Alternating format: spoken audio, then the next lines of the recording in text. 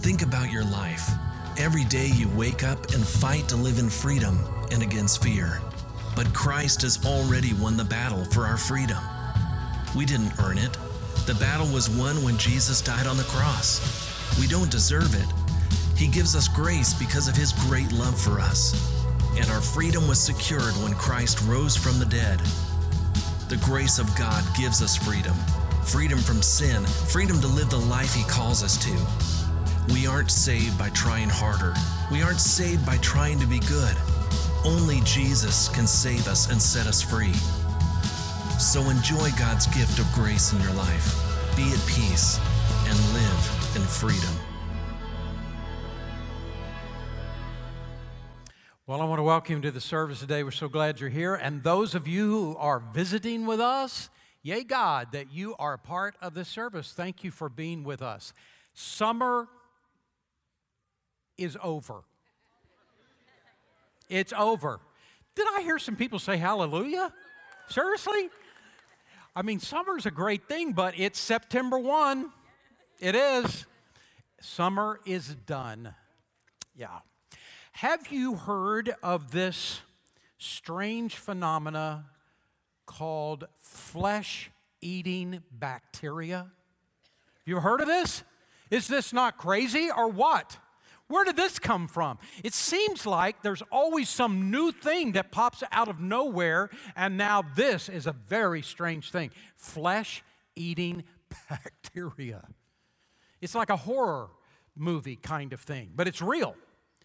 I understand it, the best I understand it, there's three basic components. First of all, there is some cut or wound on your leg or your arm or something like that. There's a cut. Second of all, the ocean. Doesn't mean that there are bacteria, flesh-eating bacteria all over the ocean. It just, I don't know. I'm just imagining this. I don't know. Maybe little groups floating around, and then maybe it shows up at your beach. I don't know. I don't know where these guys come from. But it's some bacteria in the water, not everywhere, but somewhere. And third of all, the person has to have some immune system breakdown, like diabetes or hepatitis C or something like that. And all three of these sort of come together. And now they're in the water, they got this cut. All of a sudden this bacteria goes through the cut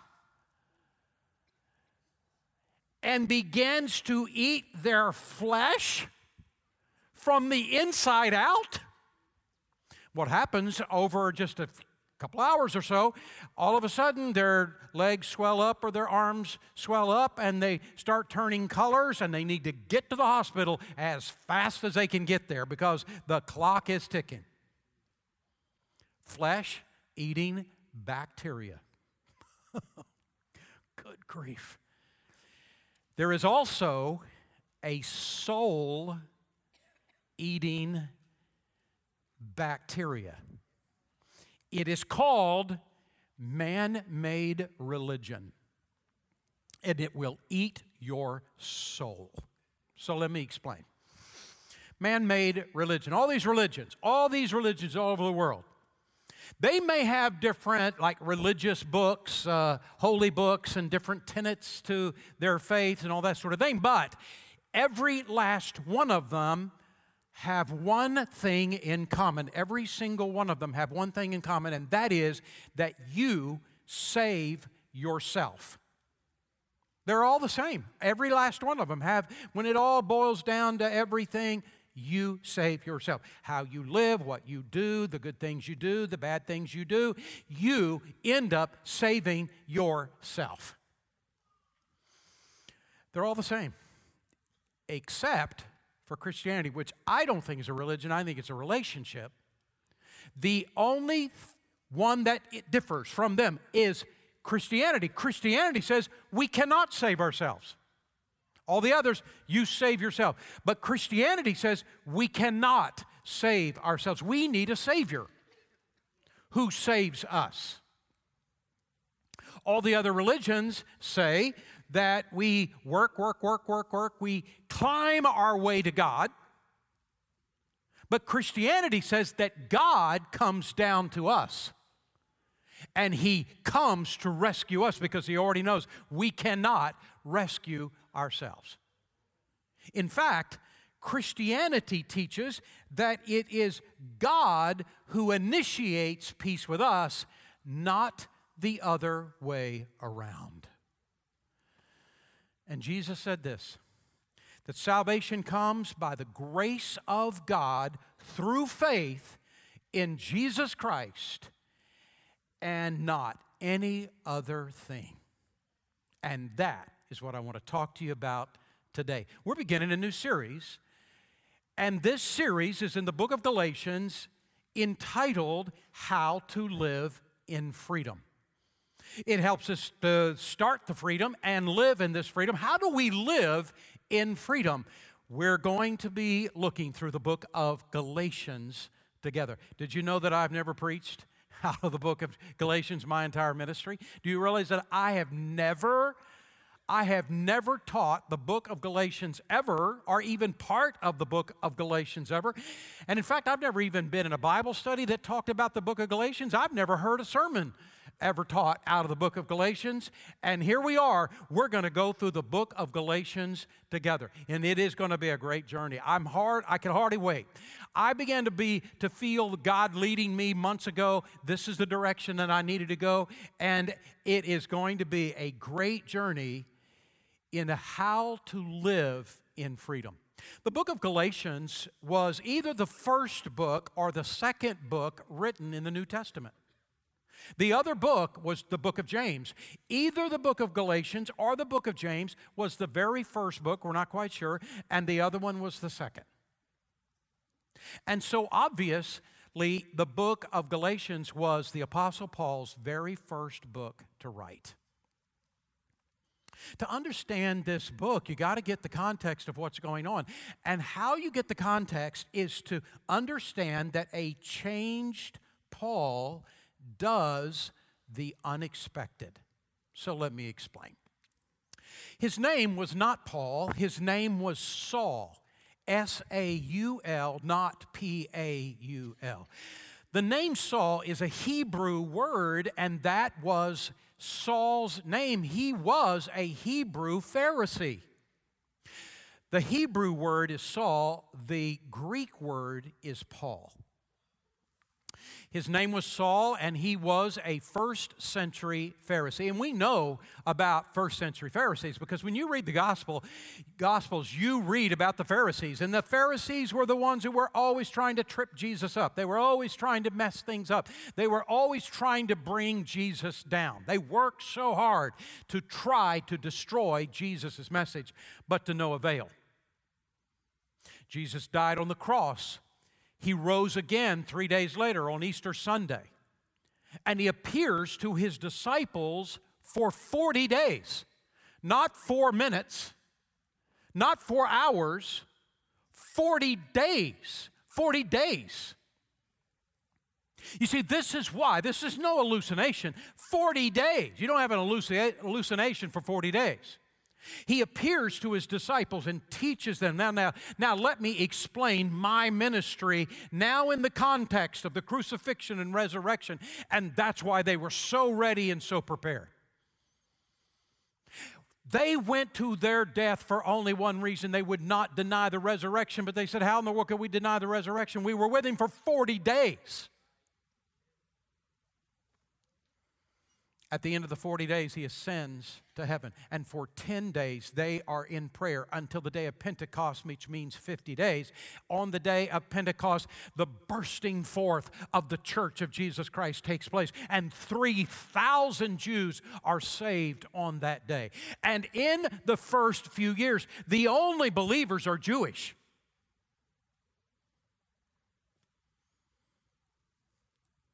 Of all of the Pharisees that tried to destroy the church, there was only one Pharisee. There was only one Pharisee that went after the church with full vengeance. It was the Pharisee named Saul. And Saul came after the church with everything that he had. He was getting them arrested and beaten up and then thrown into prison, and many of them killed. And he was doing all of this thinking that he was pleasing God by trying to destroy these Christians. He did all the havoc that he could wreak in Jerusalem, in Judea, and then he said, where are there more Christians? And then he hears, of all things, how in the world did they get there? There are more Christians in Damascus, Syria? And he got papers giving him permission to go to Damascus, Syria, and arrest them and bring them back in chains. And he had all these soldiers with him and on in the chariots, and off they went to Damascus. But on the road to Damascus, right before he got into Damascus, the resurrected Jesus intersects Saul's life. And a blinding light knocks him right out of a chariot, and there is Jesus, and Jesus said, Saul, why are you persecuting me? And it's at that moment he came to understand that Jesus is for real. And Saul accepted Jesus Christ as his Savior. The man who hated the church more than any other human being in the world now became a part of it. Now listen, have you ever encountered anybody? Have you ever encountered anybody that you thought was so bad, so evil, so no good? There is no way in thunder that guy would ever get saved. God would never save that man, that woman. That person is so evil they'll never get saved. Saul is evidence that there is no one so lost that it is impossible for God to save. There is no one. Don't you give up on whoever it is that you are tempted to give up on. There is no one so bad, there is no one so lost that God cannot save that person. You keep praying for that person. That's true. In fact, Saul now changes his name to Paul. And Jesus calls Paul to become a missionary to the Gentiles. The Gentiles, that word, we don't use that word, Gentile, anymore, not in our culture. But in first century, the Jewish mind, you read it all through Scripture, Jew and Gentile, because in the Jewish mind, there's only two kinds of people in the world. There are Jews and then Gentiles. A Gentile is any person who is not Jewish.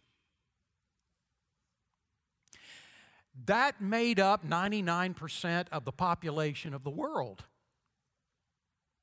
Did you know that in our church, we have several people in our church that are of Jewish heritage who have come to know Jesus Christ as their Messiah, as their Lord and Savior, and they're Messianic Jews, they're brothers and sisters in Christ. This is the most incredible church I have ever been a part of in my life.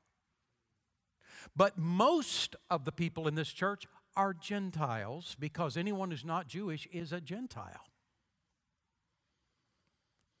So here is the Jewish Paul, and the Jewish Jesus commands him, calls him to become an apostle to the Gentiles. A Pharisee. The apostle to the Gentiles. So it takes 14 years. Paul is growing, maturing in the faith. He's learning, he's developing, and God is doing all this in Paul's life. And then the moment comes. And here is this Jewish Paul and Jewish Barnabas, both of them Messianic Jews, both of them receiving Christ as Savior, and they go on the first missions trip. How many of you ever been on a mission trip before in this room? Just raise your hand. There you go. And they go on the very first one of ever any mission trip, and off they go. And they leave Antioch, and here is a copy of the map. Here's a map that you can look at right there. And Antioch, you'll see Antioch right there. It is at the time, it is the largest Gentile church in the world. And they leave Antioch, they get on a ship, and they go to Cyprus, and they preach there, and several people come to know Christ as Savior. They get back in the ship, and they go up to this region. You see the region. It is modern-day Turkey, but in first century, it was called Galatia. All of that region there is called Galatia in first century. And so they go up and they start going to one city after another. And they do street preaching like we do in India. And seeing so many people coming to faith in Christ in India, they did that in Galatia, street preaching. And so many of these Gentiles came to know Jesus Christ as Savior by the hundreds that every city they went to, they ended up forming a new church. And all these Gentiles coming to this church, and they're beginning to grow and learn and develop. And then they went to the next town and the next town, all the way to Derby. And when they got to Derby, they backtracked, went back to all these cities to strengthen the Christians and strengthen those churches, help them better understand. And then they got into the ship and they went right back to Antioch. Paul had a very simple message. And the message was simply of salvation by grace, the grace of God through faith in Christ and nothing else. Salvation came by the grace of God through faith in Jesus Christ and nothing else. Paul gets back to Antioch, Paul and Barnabas, and they were so excited what's going on, and they tell everybody about the trip, and it's a few weeks later that messengers come. And they say to Paul, you cannot believe it, when you left, you didn't know this was going to happen. When you left, Jewish teachers came in and started saying to everybody, you think that he told you the truth? He didn't tell you the truth. Paul's a nobody. Nobody even knows who this guy is, and he has no standing whatsoever with Peter and John and the other guys. They don't even care about him, and he is out there on his own. And I'm going to tell you this. He told you a lie. In order to be a Christian, you got to first become a Jewish convert of Judaism, and you've got to observe all the rules and regulations, all the laws, the Ten Commandments, all the Jewish feasts, all this kind of thing, because that is a Jewish Messiah he was talking about, and only then can you accept the Jewish Messiah.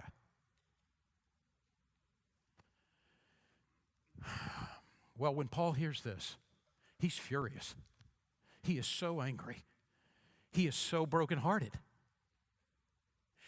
And he sits down and he writes this book called the Book of Galatians to repair the damage.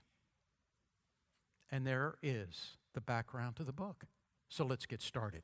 The very first thing that he teaches in this book is that you can be freed by grace. Galatians chapter 1, verse 1. Paul, an apostle, sent not from men nor by man, but by Jesus Christ and God the Father, who raised him from the dead, and all the brothers with me to the churches in Galatia. What these Jewish teachers had said to them is this: Paul is a nobody. Nobody even knows who he is. And so Paul begins the book of Galatians by saying, I want to reintroduce myself to you. My name is Paul, and I am an apostle. And it wasn't some person that made me an apostle. It is Jesus Christ that made me an apostle.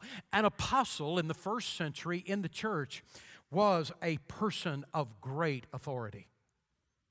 And the only way that a person could be an apostle in the first century is that that person had to meet three criteria. The person, first of all, had to be an eyewitness of the resurrected Christ. And Paul was on the road to Damascus. There is Jesus. They have a conversation.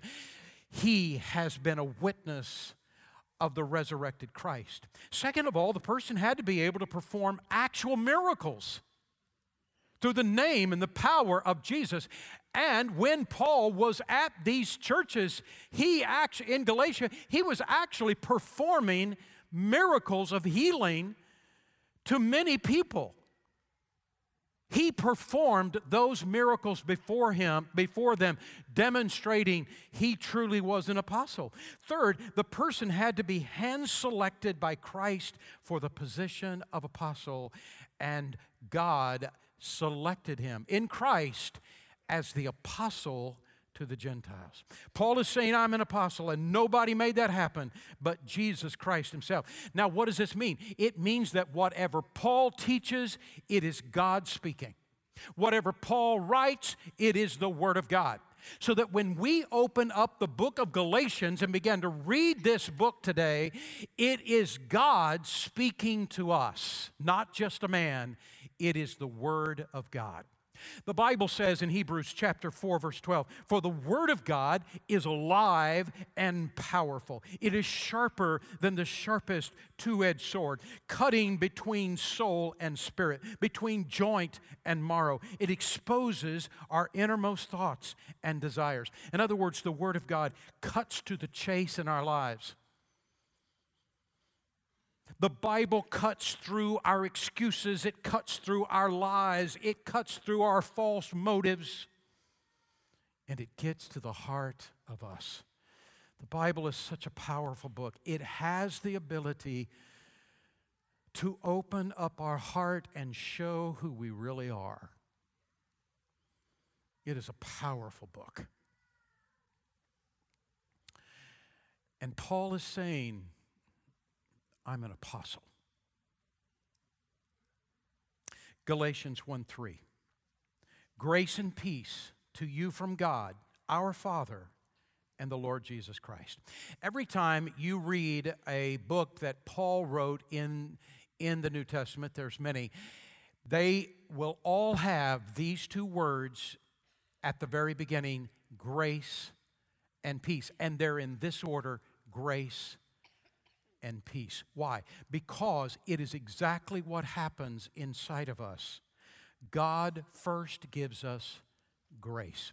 The word grace is a word that simply means God giving to us something good that we don't deserve. The Buffalo Bills went to the Super Bowl 4 straight years. You go to the Super Bowl 4 straight years, you're a dynasty. The Buffalo Bills went to the Super Bowl 4 straight years, January 91, 92, 93, and 94. They were an amazing team, except they didn't win any of the 4 Super Bowls. The closest they got to winning a Super Bowl was the very first Super Bowl in January of 91, and they were down to the last 8 seconds. They were behind by 1 point, but they were in field goal range. And all Scott Norwood had to do was hit a 47-yard field goal. Now, that's long, but it's done. He had to hit a 47-yard field goal, and the Buffalo Bills would be Super Bowl champions. He missed. They lost by 1 point.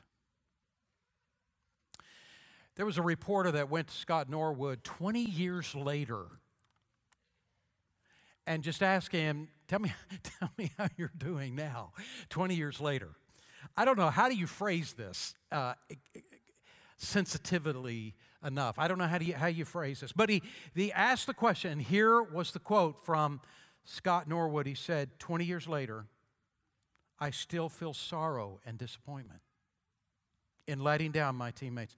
I still get choked up thinking about it, putting myself back in that situation. I know these guys get paid a lot of money, but I'm going to tell you, they're just human beings, and they're in this key moment, and the whole world is sort of on their shoulders, and when they fail, they don't get over it.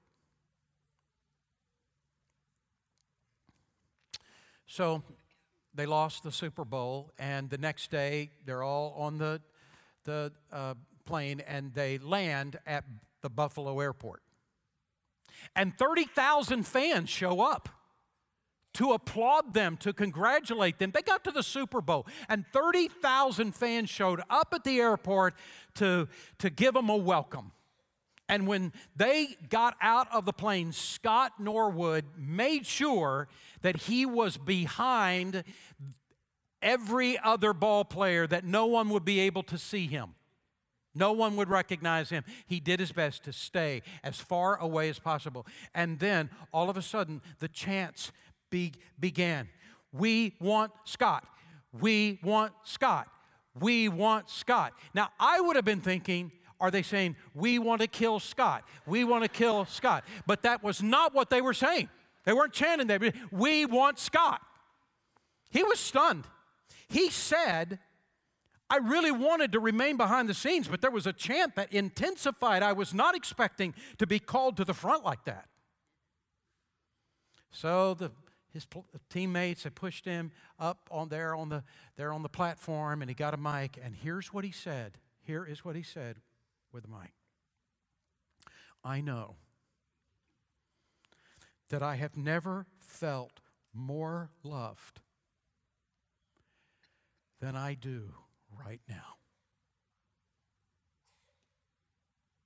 It's called grace.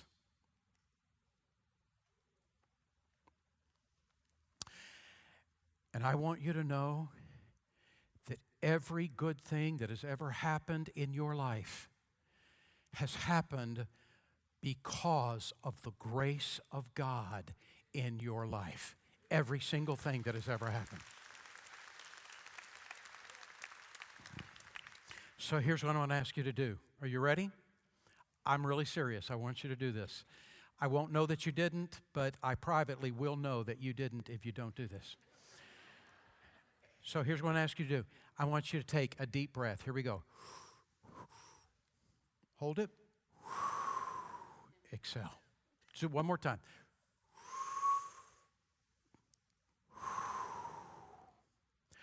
The breaths that you just took were only because of the grace of God in your life.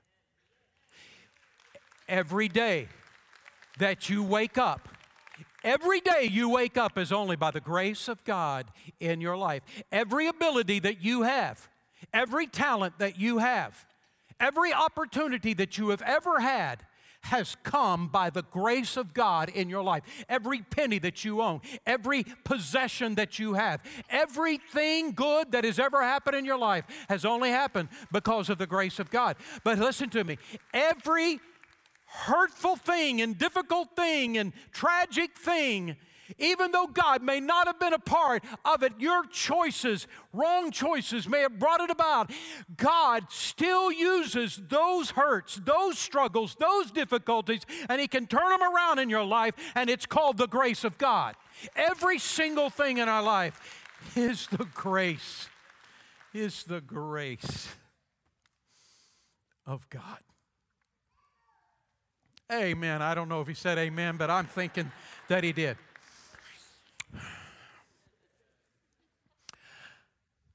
The greatest grace that God has ever shown you is when He sent His Son to take your place, to die on the cross. He had never sinned, you had. You and I should have died on that cross, but we didn't. He did. He took our place on the cross, and He died to pay the penalty for our sins, and He rose again from the grave. And the song is right. Grace, grace, God's grace, grace that is greater than all of our sin. Grace is God giving you something good that you do not deserve. And only when we come to understand His grace toward us can we ever come to peace with God. It is only through the grace of God that we can come to peace with God, because God's grace brings peace. When you and I come to the place to know it is not my goodness that causes God to love me. Oh God, see how good I am? See how wonderful I am? It is not my goodness. It is not all the good things I do that causes God to love me, because the truth is there are so many days in your and my life there ain't much goodness going on. It is not our goodness that caused God to love us. It is not our goodness that causes us to be saved. We would never have enough to earn our salvation. But that is a great thing, because the truth is God just loves us because of His grace. And God has saved us because of His grace. And in those days we have no goodness to show for it. He does not stop loving us, because why He saved us was not because of us. And He does not throw us away when we fail to live up. It is only when we come to understand this, that it is not me that has caused Him to love me. It is not me that has caused Him to be willing to save me. Only then can I really understand peace. Genuine peace in my life. Romans chapter 5 verse 1 says it this way. Therefore, since we have been justified through faith, we have peace with God through. How do I get peace with God? Not through me, but through our Lord Jesus Christ. Understanding grace brings peace with God, and it brings peace inside. It brings peace inside, and it brings peace with others. My peace is accentuated with God, with others, even with me, when I understand grace. So how in the world do I get this grace? Well, look at what he says in Galatians 1, 3, and 4. Grace and peace to you from God, our Father, and the Lord Jesus Christ, who gave himself for our sins to rescue us from this present age, according to the will of our God and Father. The word gospel means good news. And the good news that Jesus taught us is that he came to do for us what we could not do for ourselves. He came to die on the cross to pay the penalty for our sins. It's the words of Jesus himself. John 3:16 came out of Jesus' mouth when Jesus said, "For God so loved the world." You could insert your name in the word in the place of world. For God so loved the world, that he gave his only begotten Son, that whosoever believes in him will not perish, but have everlasting life. Jesus died on the cross. He rose again from the grave, and he offers us the gift of eternal life. And all of this came according to the will of God, our Father. What can wash away my sin? Nothing but the blood of Jesus. What can make me whole again? Would you say it with me? Nothing but the blood of Jesus. Oh, precious is the flow that makes me white as snow. No other fount I know. Say it with me. Nothing but the blood of Jesus. We can't save ourselves. We can't save ourselves. We need a Savior to save us. And this is what differentiates Christianity from every other religion. Galatians 1, 4, and 5. Who gave himself for our sins to rescue us from this present evil age, according to the will of God, our God and Father, to whom be glory forever and ever. Amen. Do I hear an amen? Amen. Now, Jesus said in John chapter 8, verse 32, you will know the truth, and the truth will set you free. And he also said, when the Son sets you free, you shall be free indeed. So that our freedom has nothing to do with our location. It has nothing to do with our circumstances. No matter what location, no matter what circumstances, we can either live in bondage or in freedom. No matter what our situation is, our true freedom or our bondage is a condition of our heart, not of our surroundings. And the source of our freedom is Jesus. And I'm going to tell you this. There are some men at Darrington Prison, maximum security prison, who've come to know Jesus Christ as Savior, and their lives have been forever changed, who are more free than some in this room right now. Because it's not location. It's not condition. It's heart that determines whether you are bound or free. This is what Paul had taught in Galatia. And then these Jewish teachers come in and, no, you can't believe any of that. And now everybody's confused. And Paul is furious. And Paul then says to them, don't let anyone steal your freedom. Don't let anyone take your freedom away. Galatians chapter 1, verse 6. I'm astonished that you're so quickly deserting the one who called you by the grace of Christ and are turning to a different gospel, which is really no gospel at all. Evidently, some people are throwing you into confusion and are trying to pervert the gospel of Christ. But even if we or an angel from heaven should preach a gospel other than the one we preach to you, let him be eternally condemned. Whoa. As we have already said, and now I say it again, if anyone is preaching to you a gospel other than what you have accepted, let him be eternally condemned. It is this passage. This is it. It is this passage and this book that lit the fuse of the Protestant Reformation 502 years ago. 502 years ago, Martin Luther came to understand that the only thing that can save him is the grace of God through faith in Jesus Christ and nothing else. Not the Catholic Church, not any church. Not no matter what he does, not doing good deeds and good works. And he came to understand, I'm saved by grace through faith in Christ alone and nothing else. And it liberated him. And it is what created what we call the Protestant Reformation. Now, aren't we supposed to do good deeds? Aren't we supposed to do good works? Yes, of course. But it's all about motive. And here's what I mean. If I'm doing good deeds to try to get God to like me and to allow me to come into heaven, the reason I'm doing all these good deeds is selfish for me. It's all about me, right? But if I'm saved by the grace of God through faith in Jesus Christ and nothing that I do, and He saves me and begins to change me, and now I do good deeds and I do right things, not because I'm trying to get God to love me, but because He loves me. And because He loves me, I love Him. And now I want to do the things that I do to show you my love for you.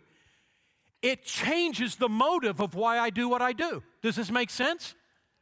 And this is what it means to be saved. We are not working for our salvation. We're working from our salvation. It changes the motive of everything.